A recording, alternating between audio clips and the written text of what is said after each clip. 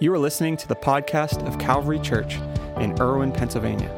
For more information, you can visit us online at calvaryirwin.com. You know, in the first century world, especially in Israel, it was a really interesting time to be alive. The political unrest created this underlying tension that was just always present. On the one hand, you had Jews who had this rich heritage and devotion to God. On the other hand, you had Romans, the Romans who were ruthless and now occupying this nation, sometimes even against their will. The cries and hopes for freedom during the oppressive Roman rule were incredibly frequent.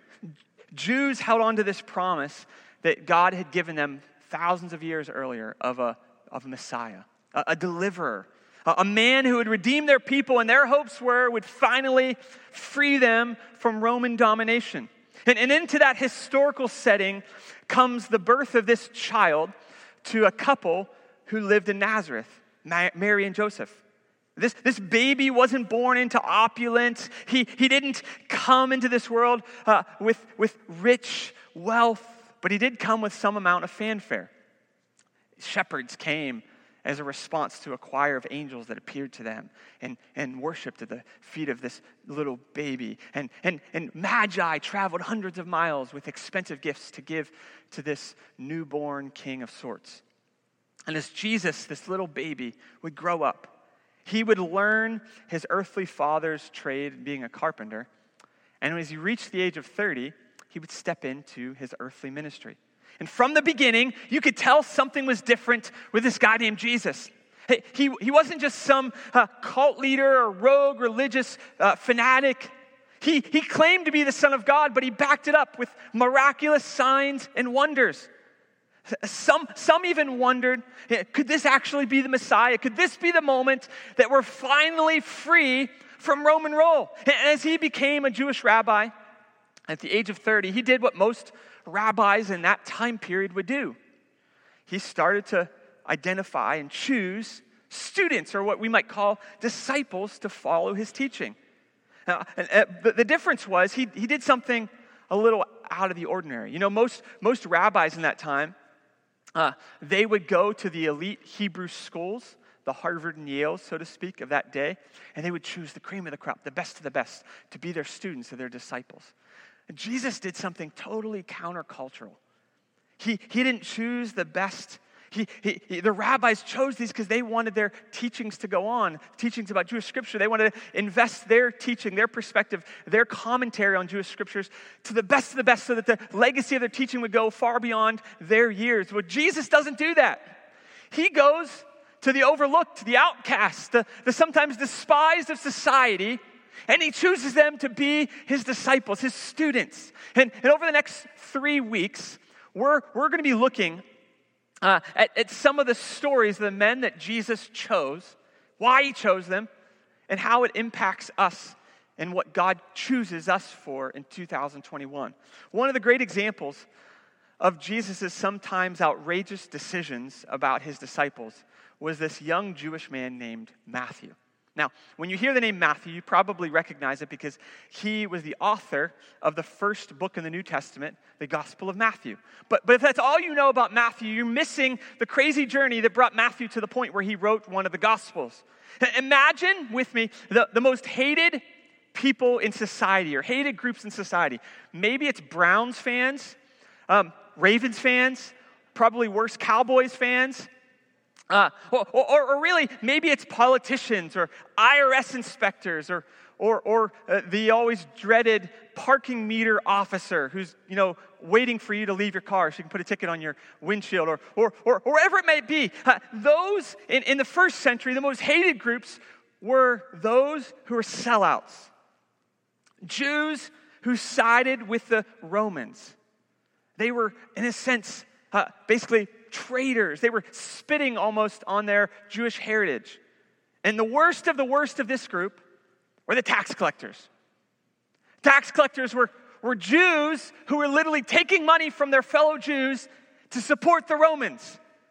The worst of the worst.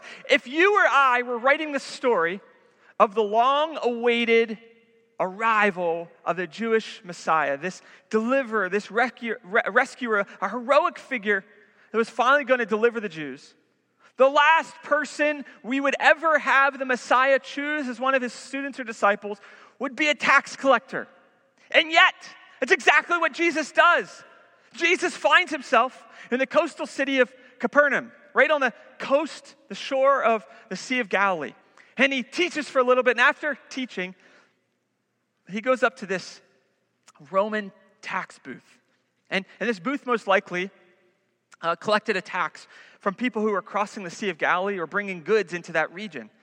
And the man sitting behind that booth collecting the tax was none other than Matthew. And Jesus walks up to the booth, and listen to what happens. It's recorded in Matthew's Gospel, chapter 9, verse 9. What's really cool about Matthew's Gospel is, like, Matthew literally wrote this. This is like his story. It's like his own biography, so to speak, in this one verse, this one moment. And verse 9, he says, as Jesus went on from there, he saw a man named Matthew sitting at the tax collector's booth. He only says two words, one sentence. He says, follow me, he told him, and Matthew got up and followed him. 2 words, follow me. That's all he says. And Matthew gets up and follows him. Now understand, this probably was not the first time Matthew ever met Jesus. Most scholars believe that there was probably some encounter with Jesus prior to this and awareness of Jesus' teaching and what he stood for and all of that. But this was a moment that changed his life. This first encounter wouldn't just change his life, it would change the course of history. And think about this. This lowly, despised tax collector, a man that most likely would have been looked down on everywhere he went in society by his fellow Jews, maybe spit on or mistreated. Why? Because he was a tax collector. Everybody knew. It wasn't like a private thing. He sat at this tax booth for everyone to see. Everyone knew Matthew was a tax collector. He was a sellout. This lowly, despised tax collector would become one of only 12 disciples chosen by Jesus to advance the kingdom of God in the world and to start what we know as the church today. Only 12 men in all of history and all of the human population in the world. He's chosen as one of them. And this is what I think is so remarkable about Jesus and his ministry. He didn't always do what was politically correct or socially acceptable, but he saw people beyond the stereotypes and filters of culture. He saw a bigger picture. In fact, sometime after Jesus called Matthew to be one of his disciples, Matthew would come back to his hometown and he'd throw this big party at his house, the house he grew up in, and invited all of his old friends to introduce them all to Jesus. This party would become scandalous in the region, not because of what was happening, but because of who was actually there. Luke's Gospel, chapter 5, is recorded what was taking place. Verse 29, here's what it says. Then Levi, and Levi is Matthew's family name, then Levi held a great banquet for Jesus at his house, and a large crowd of tax collectors and others were eating with them. But the Pharisees and the teachers of the law, who belonged to their sect, complained to his disciples, why do you eat and drink with tax collectors and sinners? The real question these religious leaders were asking these disciples is, how could someone of such high stature like Jesus, after all, he's a rabbi, he's someone that people look up to and follow and listen to, how could someone with the stature of Jesus ever associate with people of such low stature like these tax collectors and sinners, the lowest members of society? Maybe you've asked those questions before. Maybe not in that way. Maybe you've asked that. You see people in church or in a certain place, and you're like, they don't quite belong. Why? They don't fit. Why are they there? You know, I remember 9 years ago, that question being asked of someone that visited our church here. This person had walked into the sanctuary. They looked a little rugged, had tattoos all over their arms. They didn't quite fit in with all the folks at that time that were in their Sunday best suits and ties. A person that knew them previously came up to them and said, I can't believe you're at church dressed like that with all those tattoos. There's no place in church for that. I remember, never forget how irritated and frustrated I was when one of their family members shared that with me. I thought, what in the world? Like, is there supposed to be some dress code that we check at the door? Like, if you don't meet these standards, you're not allowed in? Like, we have some kind of insiders club? Well, what's the deal? Do we only let certain people we approve of or look like us into church now? Is that how far we've come? And I would hope that, 9 years later, we've made some progress on that front, that we aren't like that. But I would say in our society, we still struggle with this. See, this wasn't just a first century issue. This is a human issue. These are things that we still battle with today. Just the last year has shown us how divided we are as a nation and as a people. We stereotype, we label, we exclude anyone that's not like us. But Jesus clears the air on the debate as to who can come to him and who can't, and his response to these leaders, this question that they asked. Matthew chapter 9, verse 12, here's what it says. On hearing this, Jesus said, "It is not the healthy who need a doctor, but the sick. But go and learn what this means. I desire mercy, not sacrifice, for I have not come to call the righteous, but sinners." Here's what Jesus is saying. I love this. He's saying, hey, you guys are the righteous ones. Listen, you guys go do what you're doing. I'm here for those who are far from me. I'm here for those who need help. I'm here for those that don't know me, those that are struggling. And this is such an important idea that Jesus lived out.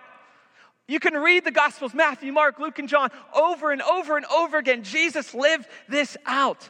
Jesus partied with outcasts and the hated of society because those people were more important than his reputation. I want to say that again because, man, we need to learn this as a society. And I would hope, as followers of Jesus, you say, man, Calvary Church is my home church, and other people know that. I would hope that they see that in you. That Jesus partied with outcasts and the hated of society because they were more important. Those people were more important than his reputation. That's what we're supposed to live out. Think about this in our modern context. And I'm going to step on some toes, but just stick with me for a second. How would all of your Republican friends feel if you had coffee with a really well-known Democrat and you kept your mask on the whole time? Or how about this?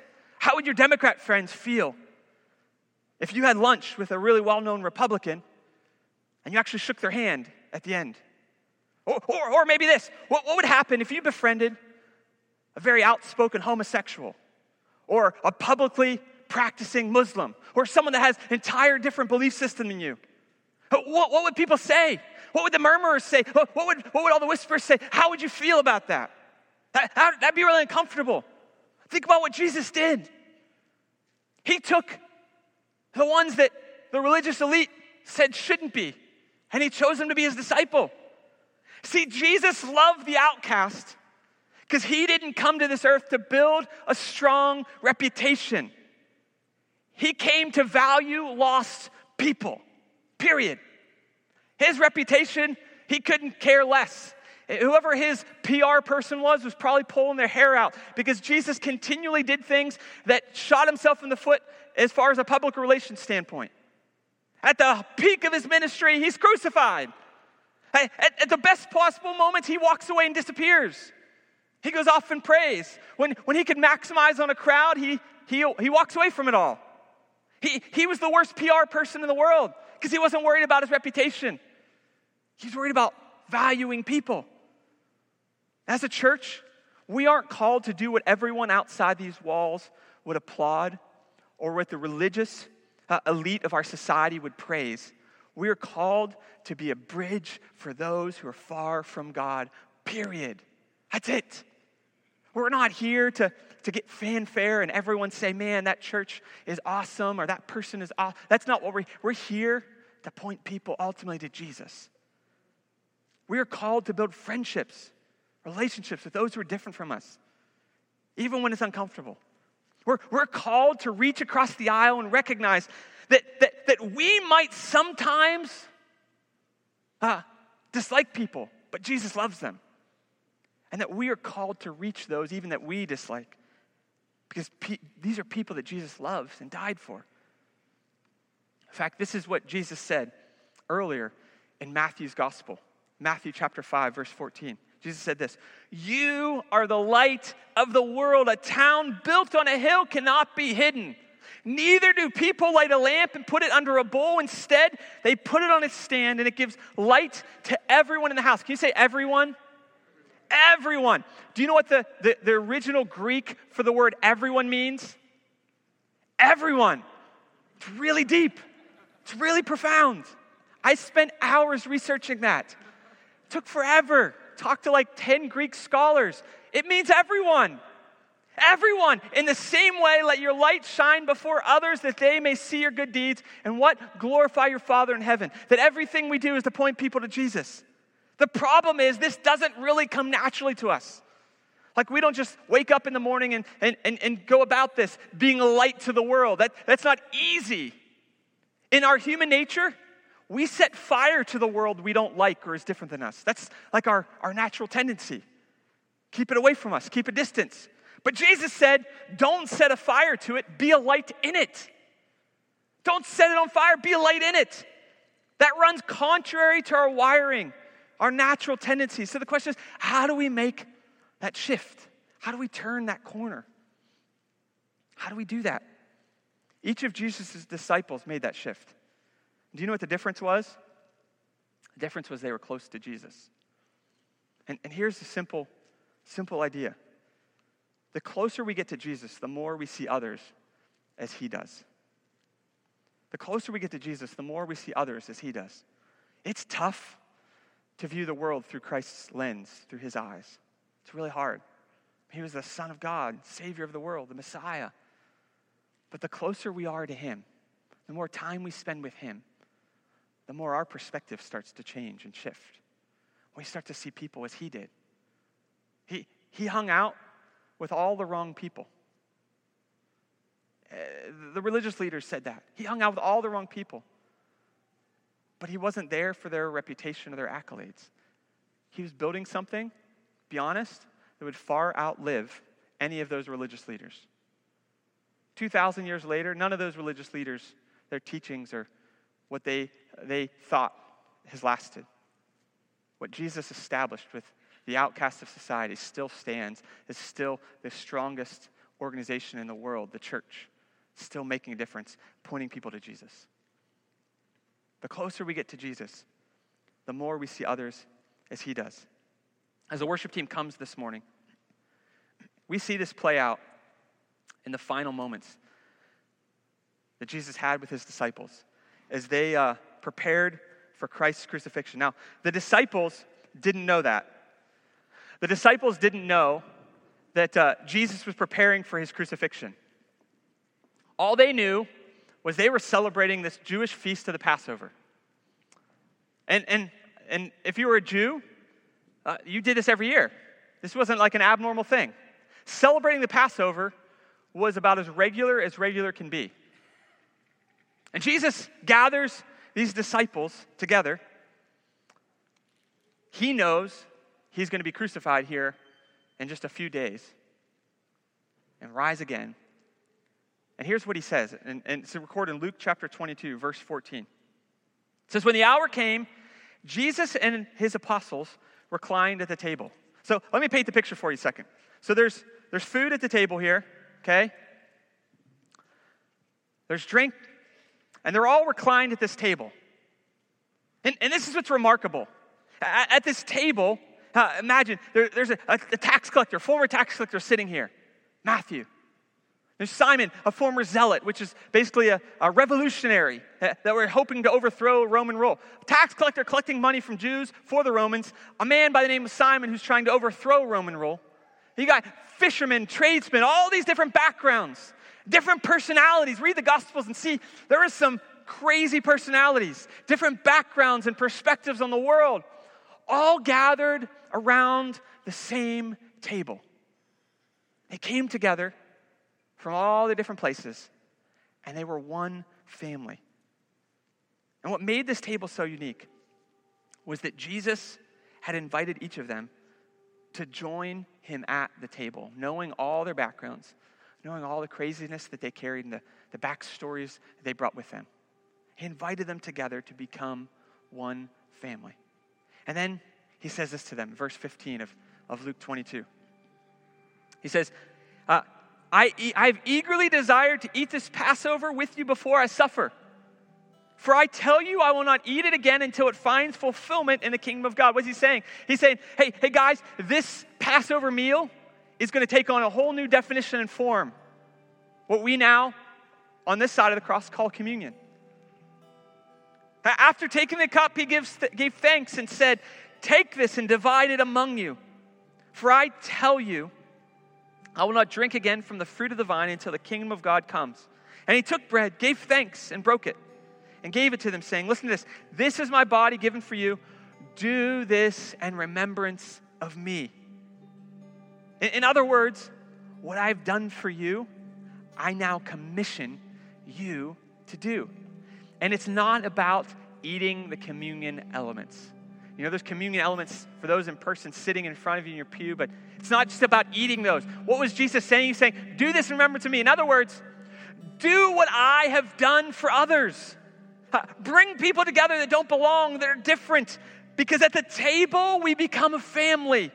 At the table, we encounter and are transformed by Jesus. Each and every one of us have a story where someone invited us to the table. Someone invited us to church, to Jesus. Someone invited us to the table. We didn't necessarily deserve it. We didn't earn it.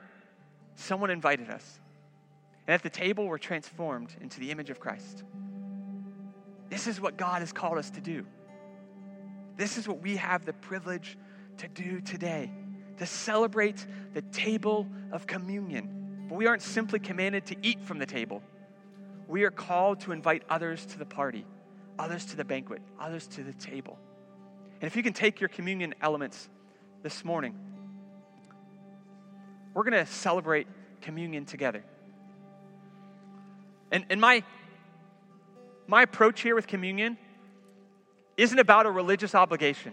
I know there are certain circles and there's certain veins of Christian faith that hold highly to the practice of communion. And I respect that. I want you to understand, communion isn't about the practice of partaking of communion. Jesus said, do this in remembrance of me. The do isn't about the action of eating bread and drinking from a cup. The do is about the inviting to eat from the bread and drink from the cup. Jesus called us to be like him as we invite others to the table. And as we take the bread and the cup this morning, we say, Jesus, thank you for someone that invited me to the table. That when I was still a sinner, when I was far from God, you had such grace and mercy on me that you invited me to the table, that you welcomed me to the table, welcomed me to the family. You didn't exclude me or shun me, but you allowed me to come in with all of my baggage and all my issues. You still love me enough. The Bible says in Romans that while we were yet sinners, Christ died for us. We didn't deserve it. We didn't earn it. Thank you, Jesus, for salvation. Thank you for inviting me to the table. And the second prayer, God, empower me. Holy Spirit, empower me. Equip me to invite others to the table. The table isn't just set up for us. The table is set up for them, whoever them might be in your world. Who are those that have no place at the table? And how can we invite them to that table? That's what Jesus did. As we pray and partake of these items together this morning, my hope isn't that we would just say, oh, I checked my box, took communion, okay, we're good. My hope is that you would have this burden, this burning desire in your heart, that there's a responsibility in taking communion. The responsibility isn't to take it again in another month or so. The responsibility is to live out what it stands for. A Jesus that would come to this earth, give up all that he had in heaven, the right hand of the Father, come to earth, take form of a man, give his life for us, to invite those who don't deserve it to have all that God has for them. That's what God has called us and challenged us to do. Let's pray before we partake of these items together. Lord, I thank you. I thank you for communion. God, I thank you for the example and the model you've set for us. God, you don't ask us to do what you haven't done yourself. God, I pray this morning, let us have a new sense of gratitude for what you have done for us. that you invited us to the table, that someone invited us to the table, someone prayed for us, someone to be willing, even when we weren't deserving of it, worthy of it, to invite us to the table, to meet you, Jesus. Thank you, Lord, for that. We're so grateful for that. Lord, let us live our lives in context of that gratitude. But Lord, I pray that we don't stop there. Holy Spirit, empower us, equip us to be willing to keep our eyes open to those that have no place at this table, that we could invite them to meet Jesus. Lord, that we would be willing to step out of our comfort zone, step out of our normal human perspective and see things, Jesus, as you do. And Lord, to be willing to invite people to the table. I thank you, Lord, for what you're doing. Thank you for your sacrifice to make all of that possible. For your body and your blood that was shed. In Jesus' name we pray. Amen. Amen. Would you partake of those items together this morning?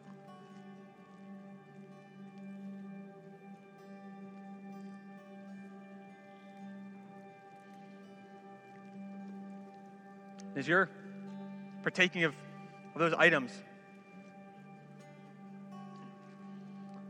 I think it would be a tragedy for us to say, okay, that's it. You know, we did our religious stuff, let's move on. And to not take the time. We have a little bit of time here. For those watching online, those in person, we have a little time still to spend some time with Jesus. We're going to sing a song here. And I want to encourage you, block everything else out. We don't get time blocked out much. We're so busy. Our schedules are so packed. So many things that we have to do. There's nothing you have to do right now. But just focus on Jesus. And if you want to stand with me, or if you might feel more comfortable sitting, we're going to sing a song we sang earlier. It's called Here Again. And I love this song because it talks about, Jesus, I'm here again. Here I am. I just need you. Not enough. I just need you today. And I don't know what you're facing, what you're walking through, but I promise you, you're not enough. That's not a negative statement. Jesus said, in this world you will have trouble, but take heart. I have overcome the world. He's the one that overcomes. We're going to sing this song together. If you could stand with me this morning as we go into worship. Lord, I thank you. I thank you, Lord, for your grace and your mercy. I thank you, Lord, that you are more than enough. God, I pray in these few moments that you would block out distractions. God, everything that might cloud our view or pull our attention. God, that we could just focus this time on you. Jesus, that we could get close to you, closer to you, that we could see people as you do. Thank you, Lord, for that. Holy Spirit, minister and meet with us in this place this morning. Let's sing this song together. This is Pastor Nick Poole, the lead pastor at Calvary. We're so glad you joined us for today's podcast. I hope you enjoyed the message. At Calvary Church, we're passionate about leading people into an overflowing life with Jesus. We would love the opportunity to connect with you on your faith journey and hear what God is doing in your life, or join you in prayer for any needs you might have. You can visit us online at calvaryirwin.com or send us an email at info@calvaryirwin.com. On our website, you'll find previous week's messages, a list of upcoming events, as well as resources designed to help you take those next steps on your journey of faith. See you next week, and may the Lord bless you and keep you. May He make His face shine on you and be gracious to you. May the Lord turn His face toward you and give you peace.